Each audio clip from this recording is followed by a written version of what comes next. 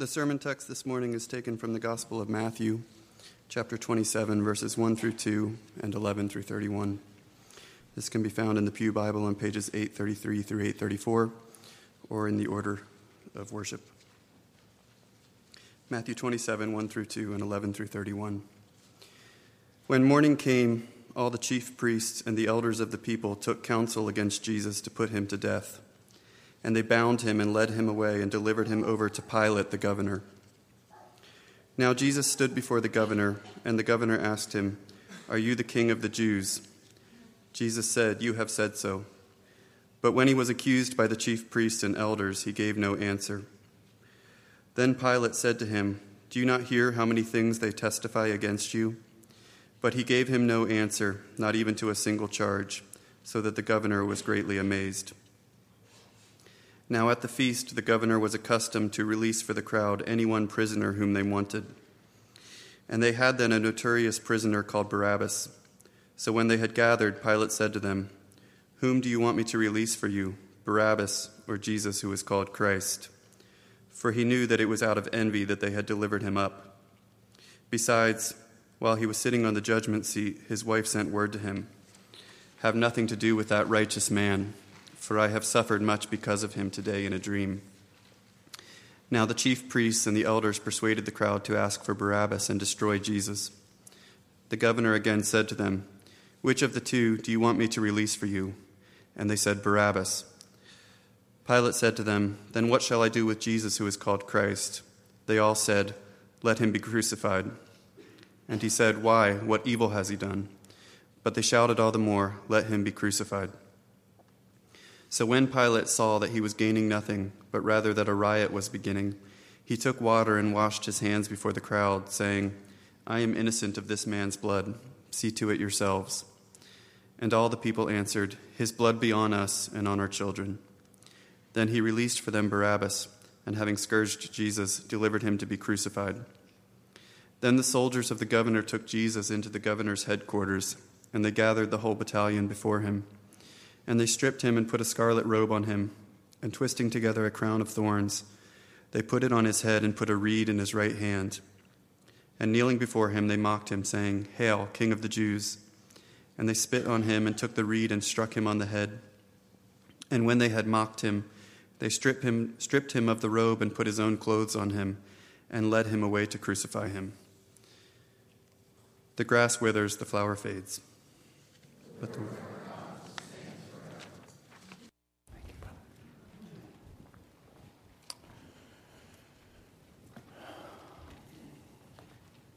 Let's pray together.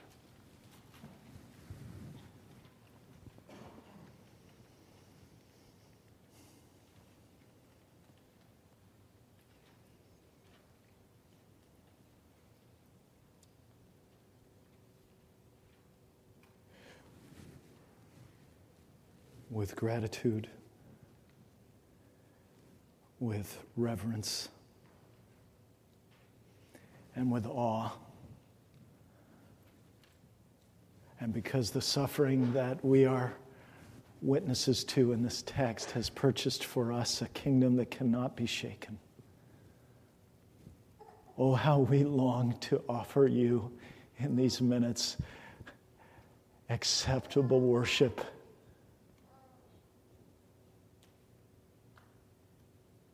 And I pray, Father, for you to give us grace to join you in your exaltation in your Son. You delight in your Son. And he said to his disciples that the reason you love him is because he was going to lay down his life that he might take it up again. And he has done both those things. And so we know that with a volcanic intensity, you love your Son and are loving him right now. And we are simply asking that as we study your word together, as we sit under your word together, that you would grant us grace to be embedded in the current of your love for your Son, and that we would be carried in the Spirit to him. Carried to him in adoration and in humility and in repentance and in faith. And we pray today that you would be gracious and make this the day of salvation for many. And we ask in Jesus' name, amen.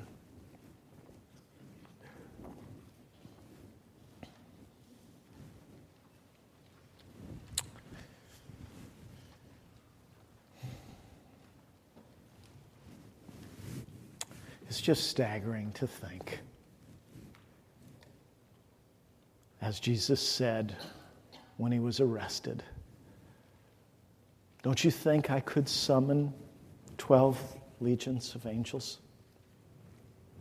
And my Father wouldn't send them? Do you really think that I couldn't get out of this if I wanted to? Every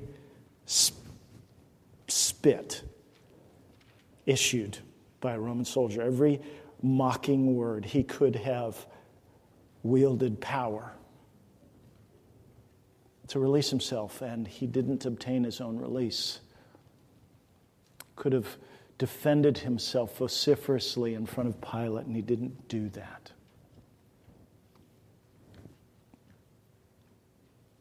He could appear before us right now in a way so compelling and so powerful that there would be no room for faith.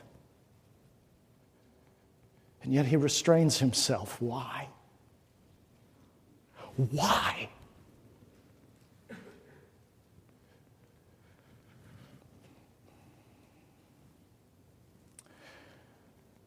Because he is gracious.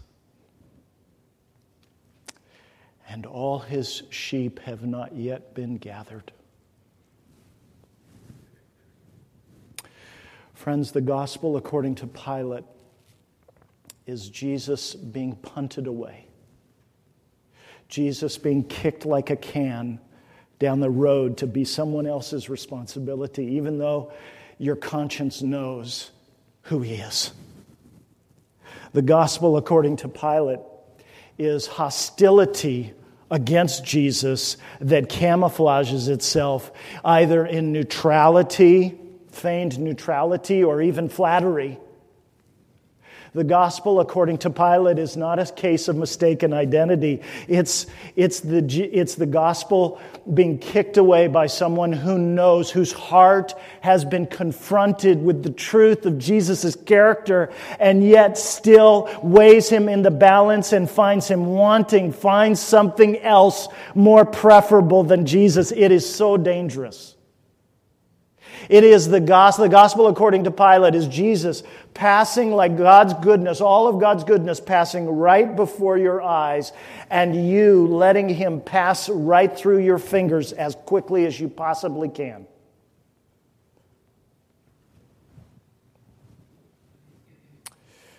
The gospel according to Pilate, so ironically, is the gospel of the one who sits in judgment of Jesus, only to be judged by Jesus. So this morning I want to think with you about 3 judges of Jesus who are present, or 3 judges, if you will, of Jesus. The 3 judges that Jesus stands before in our passage. The first is Pilate, the second is God, his Father, and the third is you. So let's think first about Jesus standing before Pontius Pilate as his judge. Friends, one of the things that I have grown to love most about Matthew, I'm just grieving because Matthew's almost over. I have loved looking at Jesus through Matthew's eyes. It has been so precious to me. And one of the things about Matthew that I just love is he has such an eye for irony. And nowhere in his entire gospel, and I think that's because he was an outsider who was from the insiders. So he would look from the outside. I mean, he was a tax revenue officer, right? Who was a Jew. So he's looking He just has such an amazing perspective, and nowhere is his ironic vision more acute than in the trials of Jesus. First, as we saw last week before the Sanhedrin, and then again this week in front of Pilate. Nowhere is his ironic vision more acute than in these two trials. I mean, what could be more ironic than Jesus, the high priest, standing before Caiaphas, the high priest, and being charged with blasphemy for saying the truest words that have been uttered ever on planet Earth. The most God-honoring speech, to be the embodiment of God's speech. Being accused of blasphemy. What could be more ironic than that? What could be more ironic now than Jesus' appearance before Pilate, the Messiah of Israel? I mean, think about this, the Messiah of Israel being judged by a pagan Gentile. But don't miss what Matthew is showing us, because the question of who is judging whom is not so obvious. Pilate sits as Jesus' judge, but only because Jesus submits to Pilate as his judge. Pilate's jurisdiction over Jesus, this is the amazing thing. Pilate's jurisdiction over Jesus is in actuality the exercise of Jesus's over Pilate. Here is the judge of the living and the dead, right? 2 Timothy 4:1, he is the judge of the living and the dead, appearing, standing in the dock, as it were, before a man who one day is going to stand before his throne as the Son of Man. Here is Jesus, Yahweh in the flesh. This just staggers me, rendering himself to Caesar.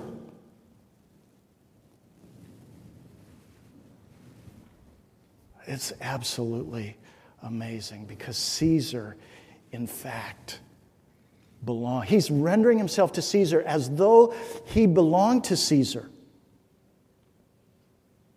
when in fact Caesar belongs totally to him.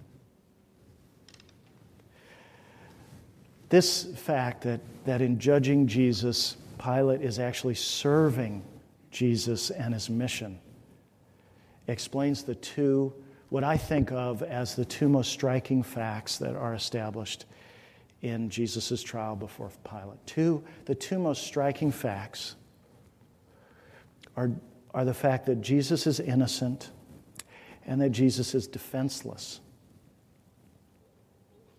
Jesus' innocence is just so clear in this passage, and it's clear to Pilate. Pilate is not misinformed. This is not a mistake, right? I mean, the text is just relentless in emphasizing that Pilate's conscience is fully and accurately informed about Jesus' innocence, just like many of yours are.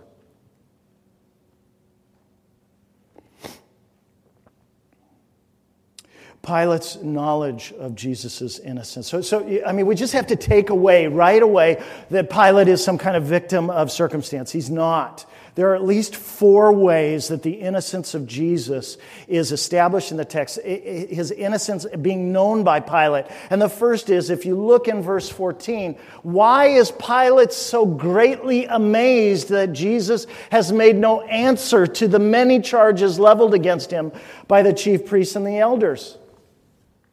Well, the reason Pilate's amazed is because he knows, he recognizes. I mean, Pilate wasn't born yesterday. You don't get to be the governor, a Roman governor, by being just some kind of hack. This guy knows these charges are false. He can tell. So he's amazed. He's like, you got nothing to say to these charges? And then we get more clarity in verse 18 when Matthew tells us very quickly or very clearly that Pilate knew, for he knew that it was out of envy that they had delivered him up. In other words, Pilate knew, his conscience was clear that it wasn't Jesus' moral guilt, but his accuser's moral guilt that explained his presence before him. And then, thirdly, there's the dream of Pilate's wife. Verse 19. Her conscience is burdened. And can there be any doubt that this dream is the supernatural intervention of God? Because that's exactly what the dreams were in chapter 1 and chapter 2. The dream given to Joseph, the multiple dreams given to Joseph. Right? God is bearing witness to the innocence of Jesus in the life or upon the conscience of Pilate's wife, and the message from her reaches him before he issues judgment. And then fourthly, there are Pilate's own direct admissions in verses 23 and 24. He's maneuvering throughout this passage to try to he knows Jesus is innocent, but he finds himself caught between a rock and a hard place because there's Jesus' innocence. But on the other hand, there is such passion among the people, particularly the leaders of the people, for Jesus to be condemned. And Pilate tries to take advantage of this custom that he has. And he is hoping that someone else is going to make the decision for him. Boy, that might be true for you. Hoping that somebody else is going to make a decision for you with respect to Jesus to get you off the hook.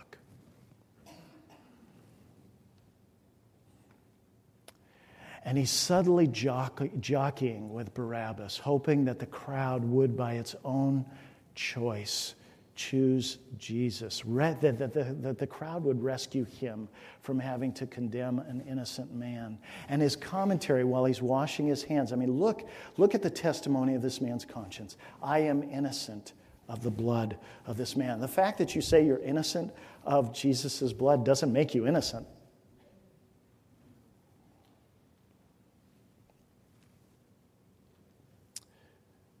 Knowing his innocence, Pilate nonetheless, I mean, just think about this. He knows his innocence, and he uses him as a bargaining chip.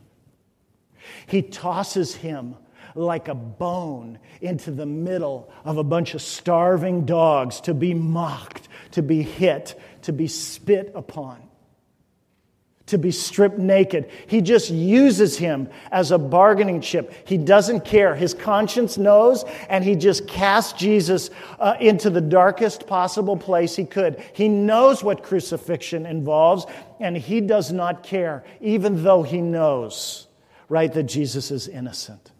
Oh, friends, this is so blameworthy. This is so blameworthy. I mean, think about it.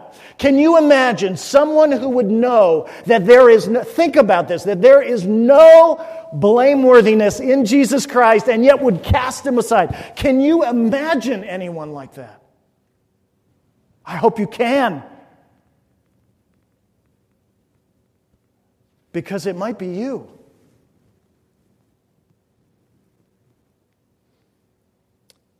Nobody.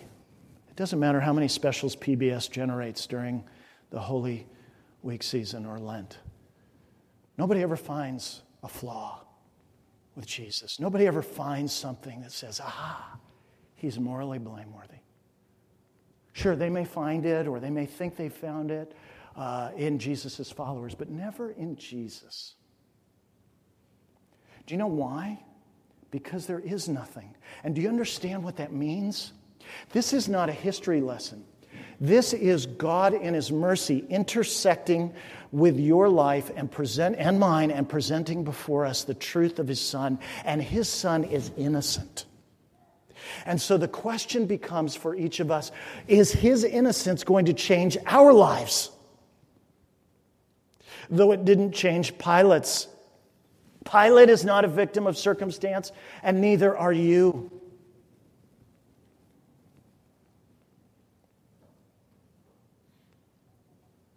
You can't find a single promise that Jesus ever broke. You can't find a single moral flaw in Jesus. So what is it, my friends?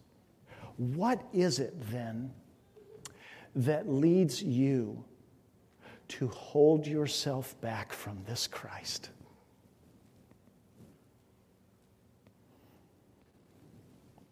That's the first fact established in his trial, his innocence. The second is that he is defenseless. Now, that's amazing. Pilate, we should be even more amazed than Pilate because Pilate's not the only one who knows that Jesus is innocent. Jesus knows that he's innocent. Right? Jesus knows that he's innocent. And yet, he leaves himself defenseless. Why? Why does he mount no defense? Why does he not even say they're lying? Why? Well, Jesus has been preparing. He's been thinking about Pilate for a long time already.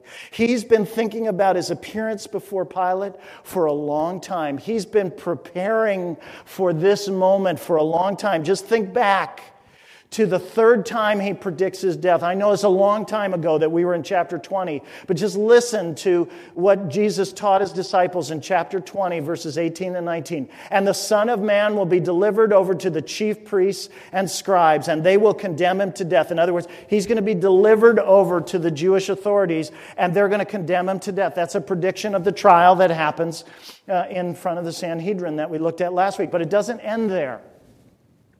Verse 19, and then they will deliver him over to the Gentiles to be mocked and flogged and crucified. Jesus isn't caught off guard here by anything that's happening. He will pass through the hands of the Jewish leaders into the hands of the Romans. He knows this and has known this all along, to be crucified. Jesus knows what's coming. So you just have to be amazed by this.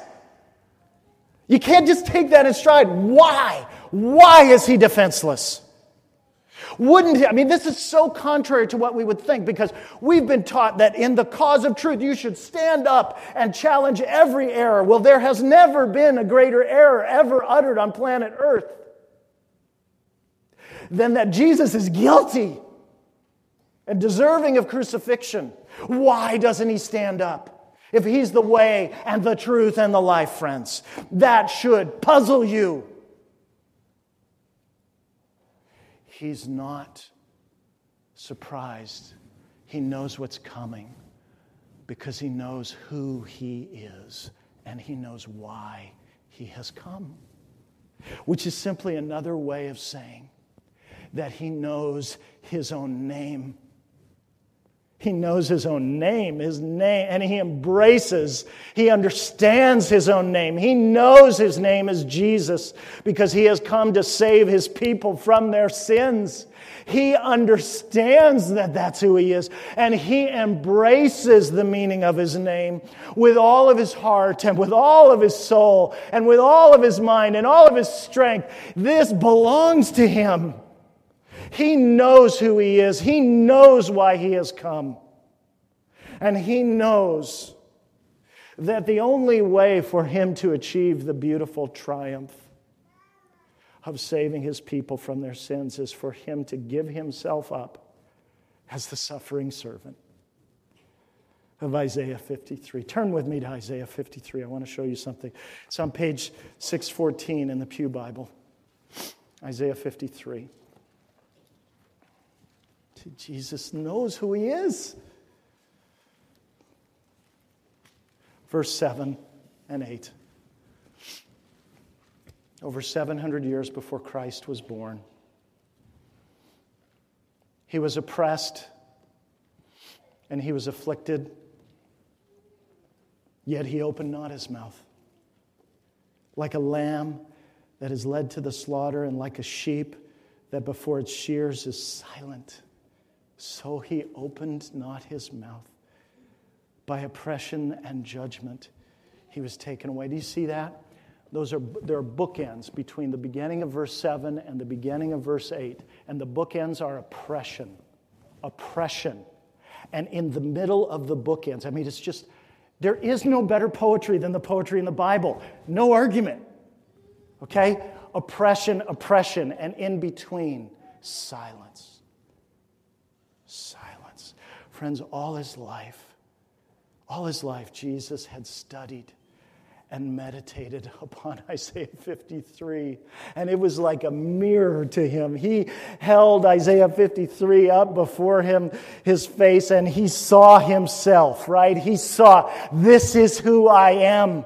This is why I've come. This is what it means for me to be named Jesus. And not only was Isaiah 53 a mirror that was held up to his face, it was also a roadmap. It showed the way that he would go. So long before Pontius Pilate ever stepped foot in Palestine, Jesus was already knowing, already preparing, already knowing what his strategy at trial would have to be. More than that, what he wanted it to be. What he wanted it to be. He not only knew, but wanted it to be so.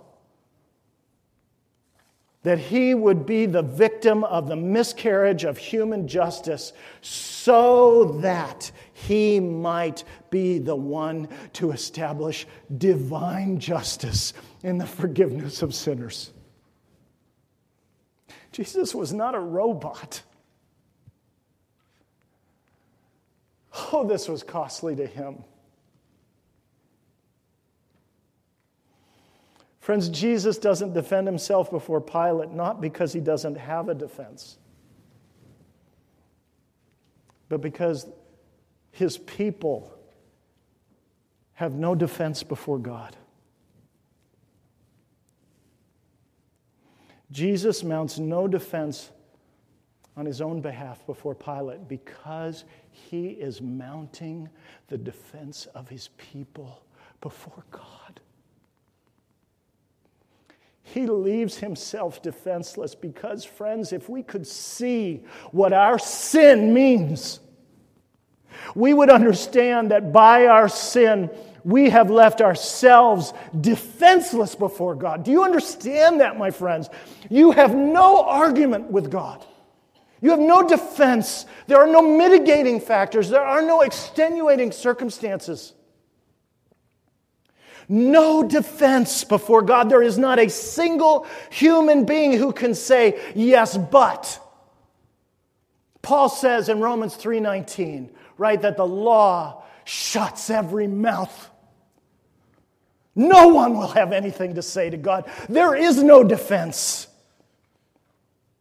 The testimony outside of us in the world, the testimony of God's Word, the testimony inside of us, of our conscience. We know there's a God. We know there's one God. We know He's eternal. We know that He has created everything. We know that we have been made to worship Him, and yet we suppress that truth in unrighteousness. Friends, there is no argument there. We can pretend with each other, but there is no pretending in the presence of God. We are defenseless before Him. Do you really imagine that whatever suffering you have endured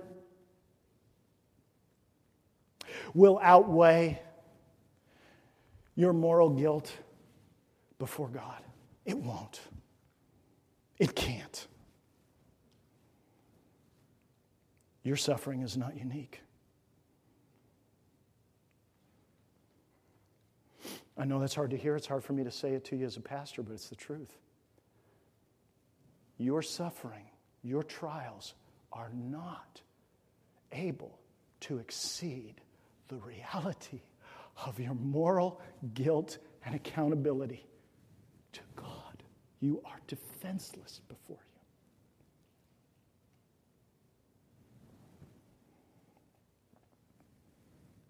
Him. Every mouth is stopped before God.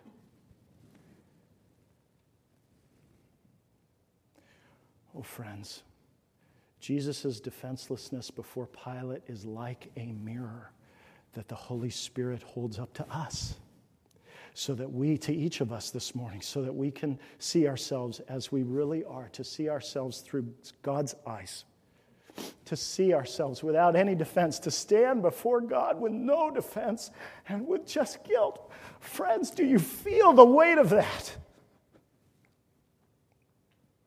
Jesus had things to say to Pilate. We have nothing to say to God. Nothing. Do you feel yourself utterly bereft of any way out of your guilt. Until you do, that will not amaze you. Until you do, you will not be grateful. You will assume that God's love is in some measure a reward for your good behavior. And nothing could be more blasphemous than that. And Jesus' defense. See, we just have all we have. The only contribution we make to our own redemption is the sin from which we must be delivered. We have no power to cleanse. We have no power to atone for ourselves. We have no power to expunge the sins or the sin or the trace of sin. We have no power to bring about a remedy of our sin. Only God can do that. And in order for God to do that, Jesus had to stand before Pilate utterly defenseless because he was identifying himself with us completely.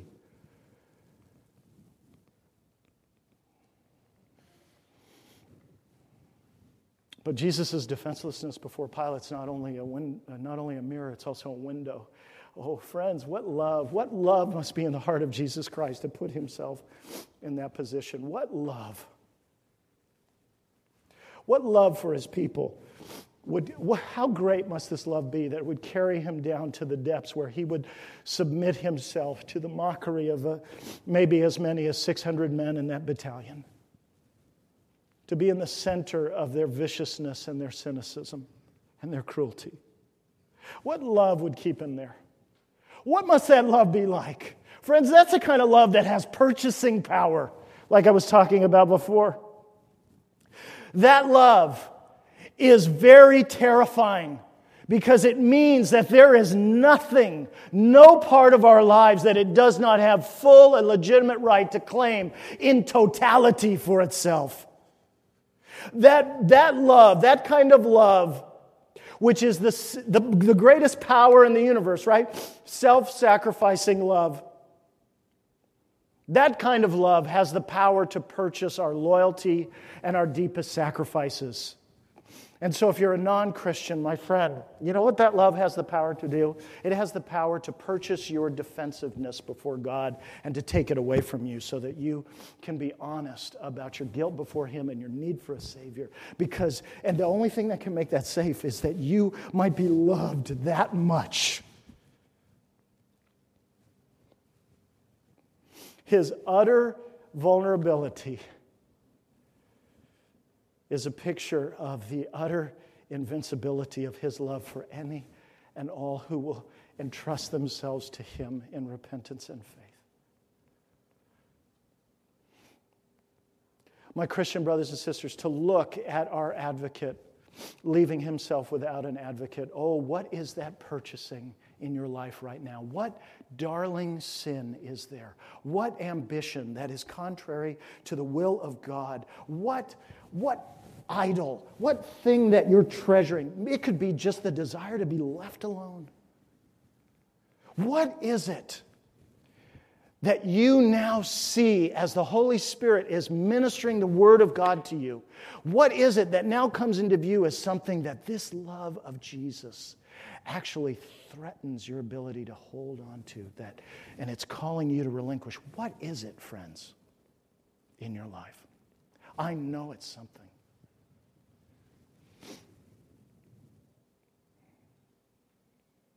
But Pilate isn't the only judge Jesus stands before. He also stands before God, His Father.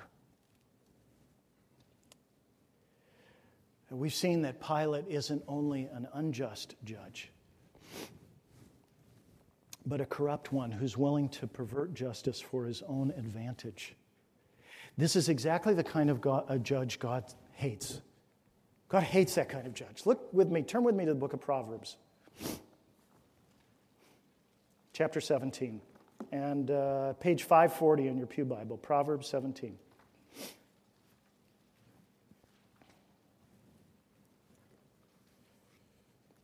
Look at verse 15. It's very interesting. And I want you to think about Pilate here for a minute. He who justifies the wicked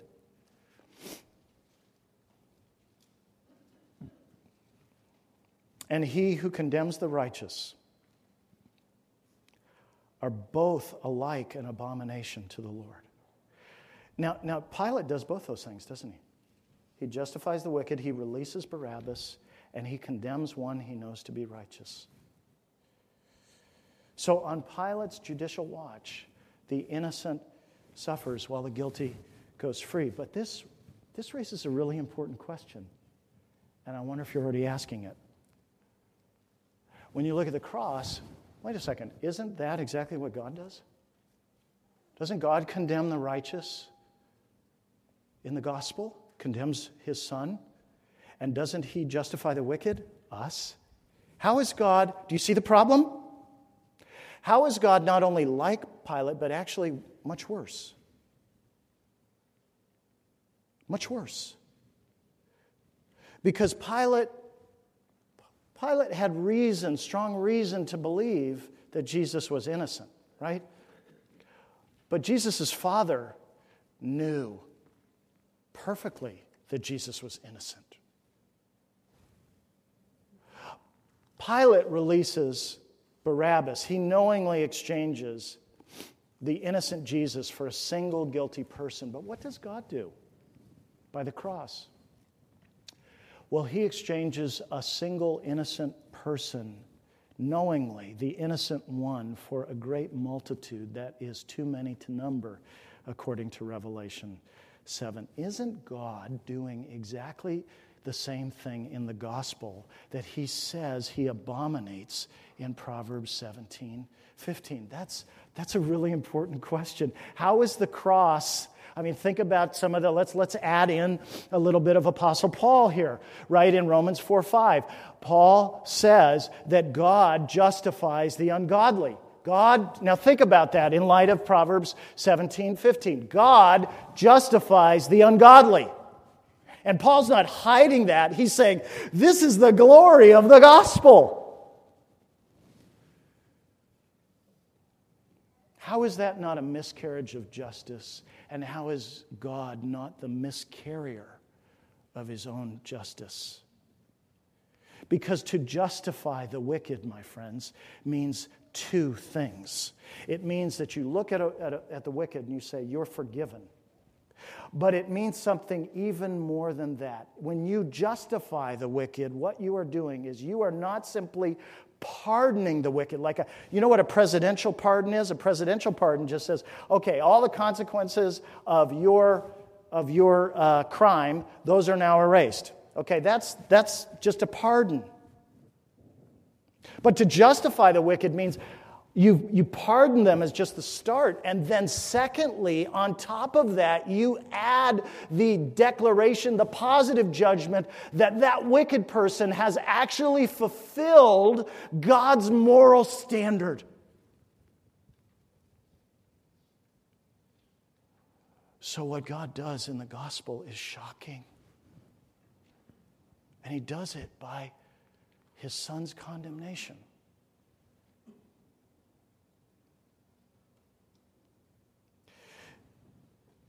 Here's how I understand the answer to this tension.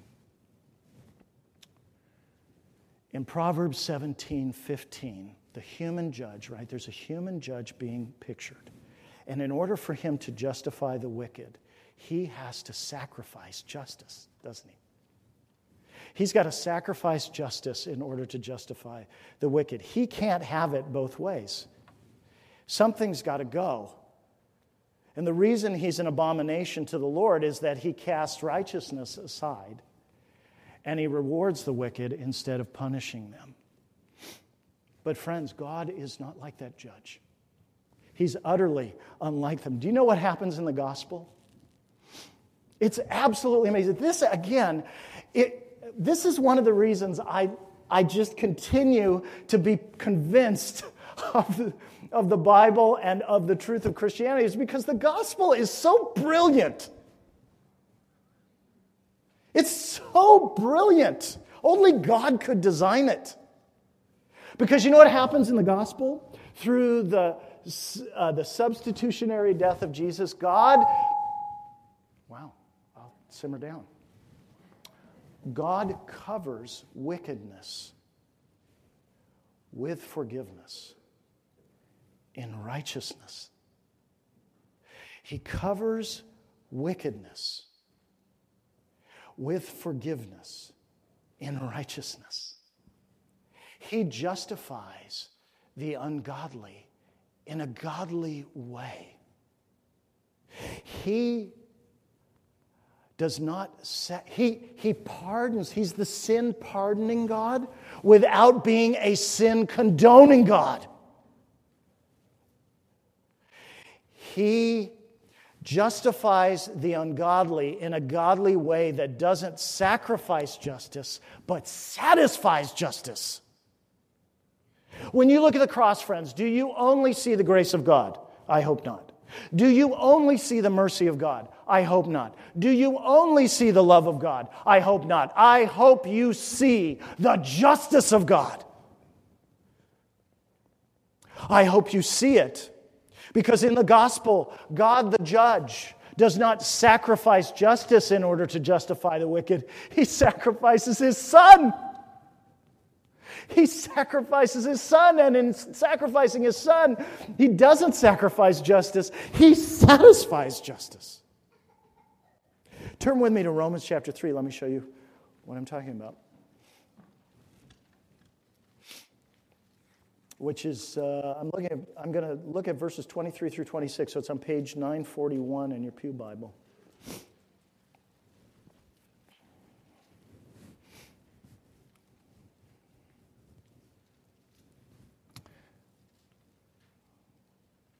So we start at verse 23. For all have sinned and fall short of the glory of God. That's the problem of sin, right? And it's universal.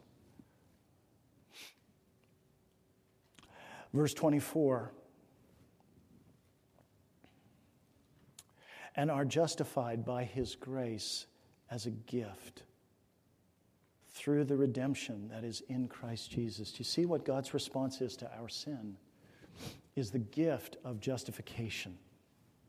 Now, how could that gift be procured? How could God give justification in Christ Jesus? Verse 25. See, when you read the Bible, you know what happens in the Christian life is your mind is made alive by the Holy Spirit.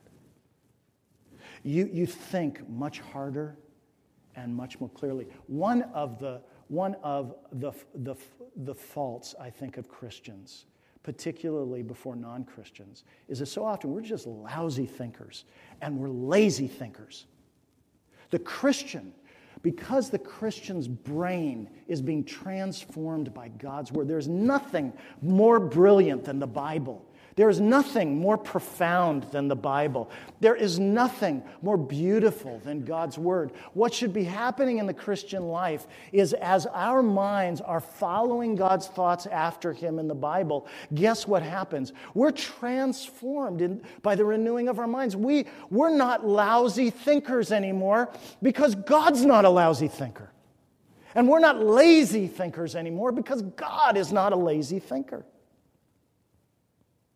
And what you're going to find is that your imagination is central to sanctification. Central. Not peripheral. Central. So you say, after verse 24, that was a sidebar. Come back. Some might have thought that was a rant. Okay. Come back to verse 25. How is God going to give the gift of justification? To sinners. How's He going to justify wicked people? Well, the redemption is in Christ Jesus. What does He do with Christ Jesus, whom God put forward as a propitiation by His blood, the death of Jesus?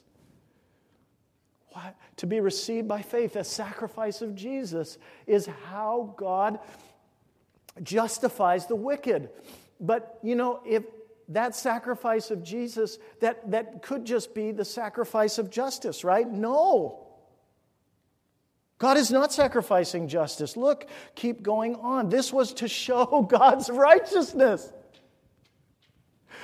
Because In his divine forbearance, he had passed over former sins. And Paul says it again in verse 26. It was to show his righteousness at the present time so that he might be just and the justifier of the one who has faith in Jesus. See, God designs a way to justify the ungodly in a godly way. God finds the way in the substitutionary death of Jesus to justify the wicked without sacrificing justice by sacrificing his Son. He finds a way, the only way in the universe, to cover wickedness with forgiveness in righteousness. Hallelujah. It is brilliant.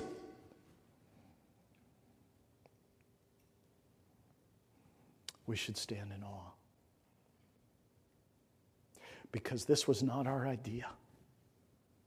This was not our design. This was not our doing. And it is certainly not what we deserved.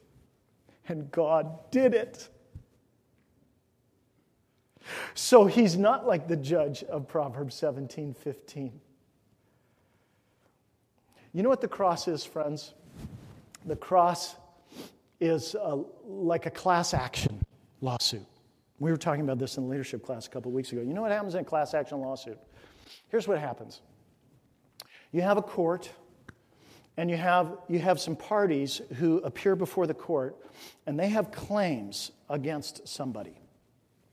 And those parties are representative of a whole bunch of other people who are too numerous to all be brought into the court at the same time, that have basically the same claims against the other party.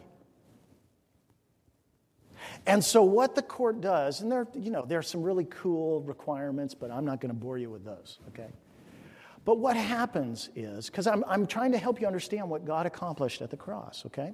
So what happens in a class action is the court, the judge, certifies that those people who are before it will be the class representatives, and they will represent all the class members.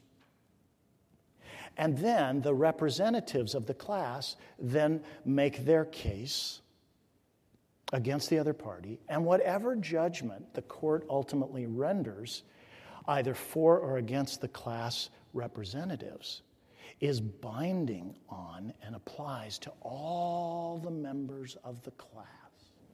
Now, in order for them to be representatives of that entire class, they have to be similarly situated with the members of the class. Well, you know what Calvary was, friends? Calvary was a special purpose tribunal that God created. And he appointed Jesus Christ, his only Son, as the class representative for sinners. And Jesus was similarly situated with every sinner whom he represented on Calvary. He shares our nature. Right, we know that he was tempted as we are in all things, yet without sin. The only thing about us that he did not share before the cross was our sin.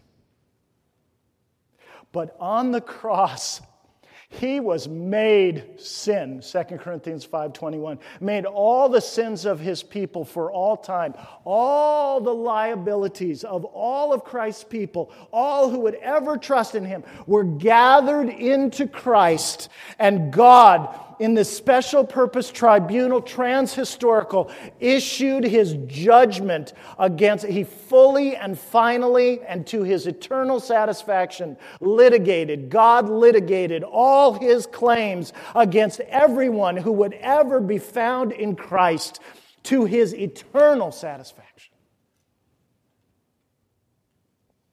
He answers justice. He takes his claims against us and litigates them against Jesus in full satisfaction of his justice. It's absolutely brilliant. And so now everyone who binds themselves to Christ in repentance of faith, including the people who are here, by God's grace, benefits in full, has all the benefits of Jesus's absorption and exhaustion of the full wrath of God, because God issues a verdict over Jesus that he is the sin bearer. He issues another verdict over him that vindicates him when he raises him from the dead. So God has not condemned the righteous eternally. He issues a two-part verdict for Jesus. So he's vindicated the righteous when he raises him from the dead. And now everyone who trusts in Christ has the full benefit by God's grace of all that God has accomplished in that special purpose tribunal. Friends, this is utterly essential to your life as a Christian. If you don't understand this, if you don't understand that God has satisfied all of his justice fully and unimpeachably against your sins, that he has not only forgiven you, but forgiven you justly and righteously, unless you understand that and can rest in that and you understand why that is the case, then you will lead a haunted life. Even as a professing Christian, you will be haunted because your conscience will not be as free as Jesus died and rose again to make it.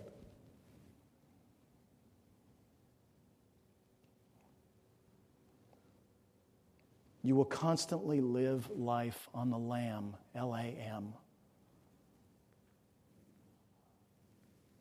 Your own conscience will often testify against you.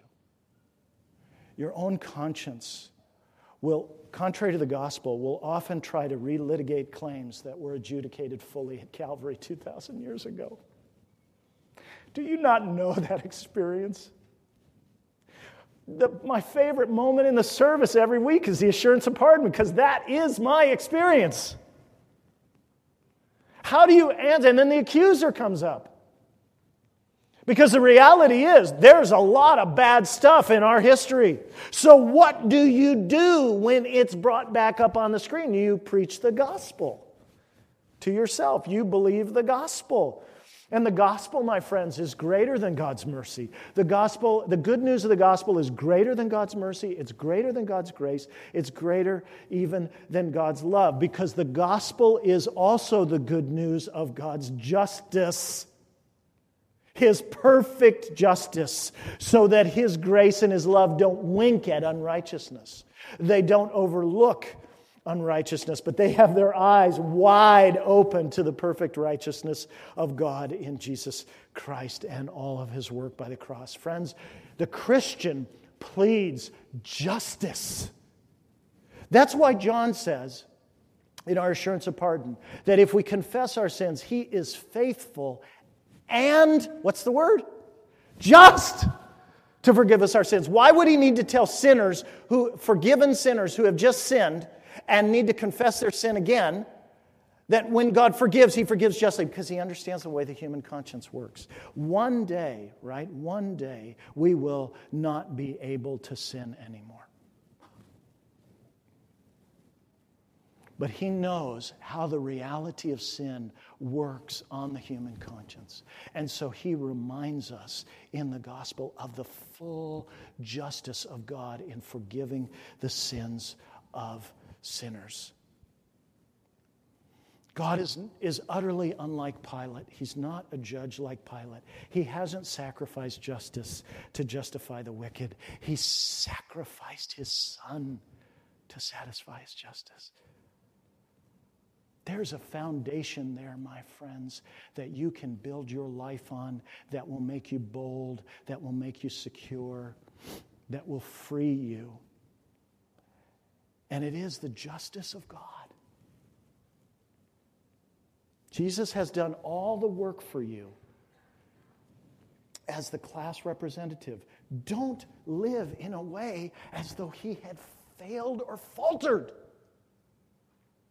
Don't live in a way, refuse to live, renounce every inclination or motivation in your life, every thought that would go against the grain of what Jesus has already accomplished and what God his Father has already said is fully satisfied.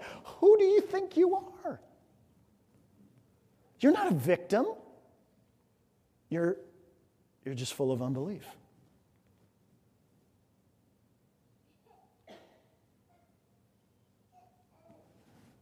But finally, there's another judge Jesus stands before today. God, in His grace and His kindness, has convened another tribunal in this place. And He has brought forth evidence about His Son, and He has called forth witnesses about His Son by His Word and His Spirit. And most amazingly of all, you know what? In this tribunal that God has convened this morning, He has appointed you singular, the presiding judge in the trial of His Son. This is a trial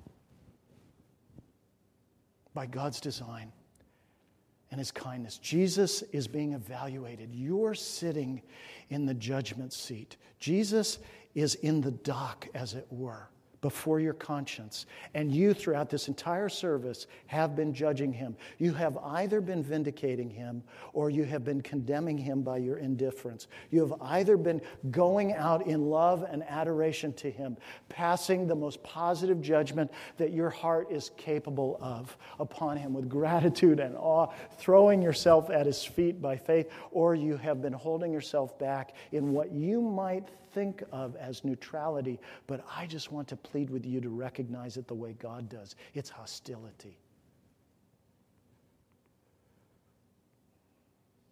How staggering is it to consider that God has not only given us the opportunity, but the responsibility to sit in judgment of His Son. And with that opportunity and that responsibility comes the most consequential liability there is in the universe. There is nothing more significant in your life than what you are thinking about Jesus Christ right now and how you're responding to Him. And the evidence that God has brought forward this morning, the testimony that has been heard this morning has established two facts. Jesus is innocent, and you are not. And so now you face exactly the same choice that Pilate did. You're at the same fork in the road as he was. So will you choose Jesus? Are you choosing Jesus? Or are you choosing your own Barabbas? Are you preferring your Barabbas, your darling sin, your ambition, your dream, your desire to live on your own and to not have somebody else be Lord over you? Is it a relationship? Is it an ambition? What is it? What are you doing? You're at exactly the same fork in the road. You're facing the temptation to punt, to try to kick Jesus down the road like a can, to foist Him off as someone else's responsibility. Some of you are thinking that in 10 minutes I'm going to be out of here and I can finally go watch what I want to watch on TV. Oh, friends, that's the kind of thing Pilate was thinking about. You can learn from his folly. You can't save Jesus from death, but you can be saved today by His death. Pilate, he just embodies and he epitomizes all the things that we try to use to avoid Jesus, all the strategies, all the paths that we try to run down, all the rationalizations. He just embodies them perfectly. The ways, the strategies that we adopt to evade responsibility for Jesus Christ. And friends, every single one of them is a dead end. We are responsible for Jesus Christ. I am responsible for Jesus Christ. God says that to whom much has been given, He's going to expect much from them, and much has been given to us. We're responsible for Jesus, not on our terms, but on God's, because God says that we are. Pilate didn't choose. He didn't wake up saying, I want to be responsible for Jesus Christ this morning. It didn't matter. Maybe you came to worship to see a friend and you didn't wake up this morning saying, I hope to enter into my responsibility for Jesus Christ. Well, God has made you responsible for Him today. God has made Pilate responsible for Jesus Christ by presenting His Son to him, just as He is doing before you and me right now. Pilate didn't get a postponement, and you should not assume that you will either. Now is the moment of decision. Now is the time. God is confronting you with his Son, just as he did with Pilate, but really in a much more serious way, because when Jesus stood before Pilate, he was on a very different side of the cross from the one that he is on now. Jesus stood before Pilate. He sits on a throne in heaven before us right now. And there are 2,000 years of unbroken proofs of his lordship and his goodness, and all of that is now before us. And God has brought that testimony before us this morning again, and now none of us can escape. So I have one question for you.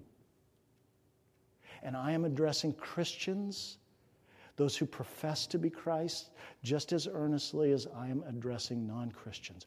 What is your verdict? Let's pray.